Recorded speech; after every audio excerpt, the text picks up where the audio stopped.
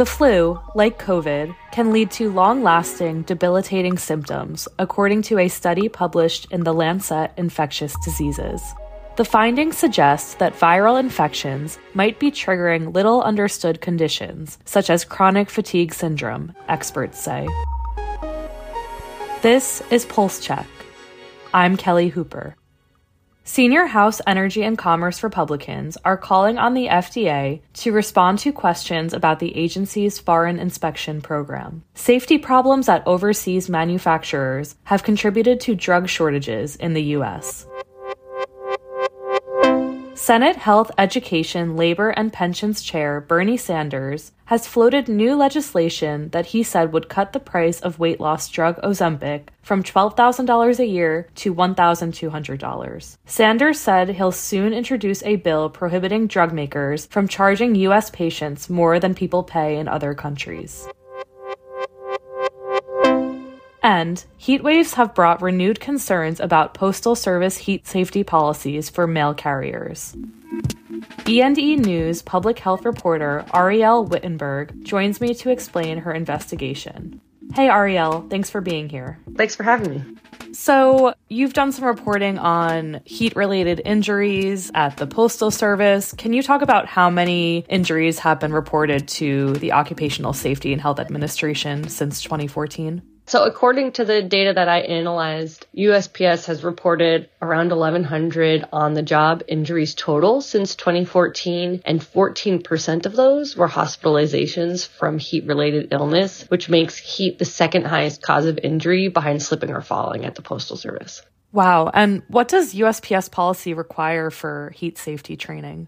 Yeah, so the importance of heat safety training is that often when you have heat illness, by the time you start to feel the first symptoms, it's already very serious. People say all the time, if you're feeling thirsty, you're already dehydrated. It's a very similar thing. If you're feeling dizzy or muscle cramps, you're already overexposed to heat. And so the Postal Service heat training program is very simple. It's to make sure that by April 1st of each year, letter carriers are shown a 20-minute video about not just like to drink water and take breaks in the heat generally, but also if they feel symptoms, what are the symptoms of heat illness? When do they need to rest versus when do they need to call 911 and get to a hospital? And at the end, it has a interactive quiz to make sure people understood the material. And some of your reporting focuses on how USPS actually falsified some of those heat training records. So what evidence is there to show that? So the Postal Service has admitted to falsifying heat training records, according to them, quote, in some instances. That's a statement that they sent me on Monday after the article was published on the Politico website. But before that, we also had in contract disputes with the union, those resolved with the Postal Service at various post offices throughout the country, acknowledging that, yes, these were falsified. That said, the allegations are far more sweeping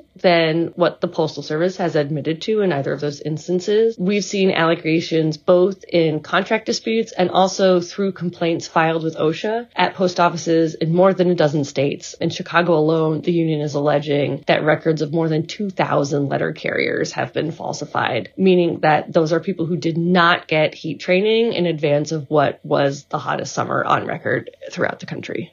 How does this relate to how USPS is pressuring carriers on mail delivery efficiency? Are there any examples you can provide of that?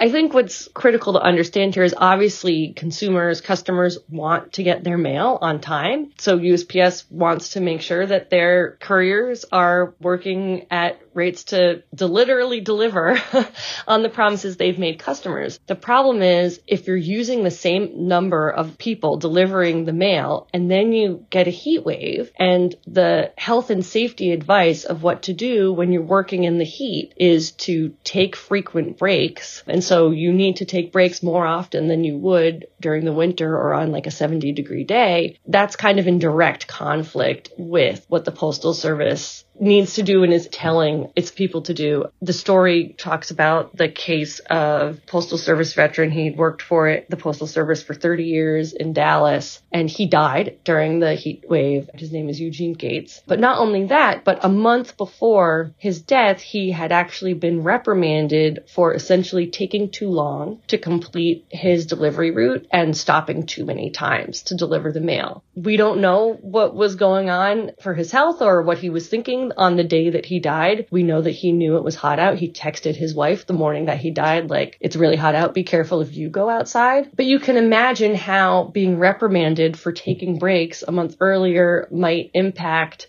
how he would be then thinking about, gee, am I really feeling bad enough to stop now, or can I push through to the end of my shift so I don't get in trouble again? Wow, that's a very harrowing story. And, climate change is worsening. So looking forward, what do we think is going to happen here? Has USPS taken any accountability or said how they're going to address this issue moving forward? Well, the House Oversight Committee has sent them multiple letters asking about Mr. Gates's death. Also, the fact that a large majority of letter carriers, the trucks they drive, are not air conditioned. It's not just that USPS has skipped this critical training this past summer. There are a lot of other policies at play that House Oversight is looking into. But we also have OSHA is currently working on a regulation, not just for the Postal Service, but that would require all employers to take steps to protect their employees from the heat. It's not out yet, but it would likely incorporate some form of requirements that workers be able to take frequent rest and water breaks as temperatures rise. And obviously, in the meantime, the union is working to make sure that the Postal Service will actually conduct the training as its own policy requires for this next upcoming summer. Well, thank you so much, Ariel, for covering this really important story and for chatting with us today. Thanks for having me. And that's our show. Our music is by the mysterious Breakmaster Cylinder. Afra Abdullah is our producer. Annie Rees and Alex Keeney are our senior producers. Kara Tabor is an editor for Pulse Check. Our healthcare team editors are Eli Reyes, Dan Goldberg, Barbara Van Tyne, Beth Belton, and Sean Zeller. I'm Kelly Hooper. Subscribe and follow Pulse Check for a new episode every day. And subscribe to our newsletters where you can read this reporting: Pulse, Future Pulse, and Prescription Pulse. Thanks for listening.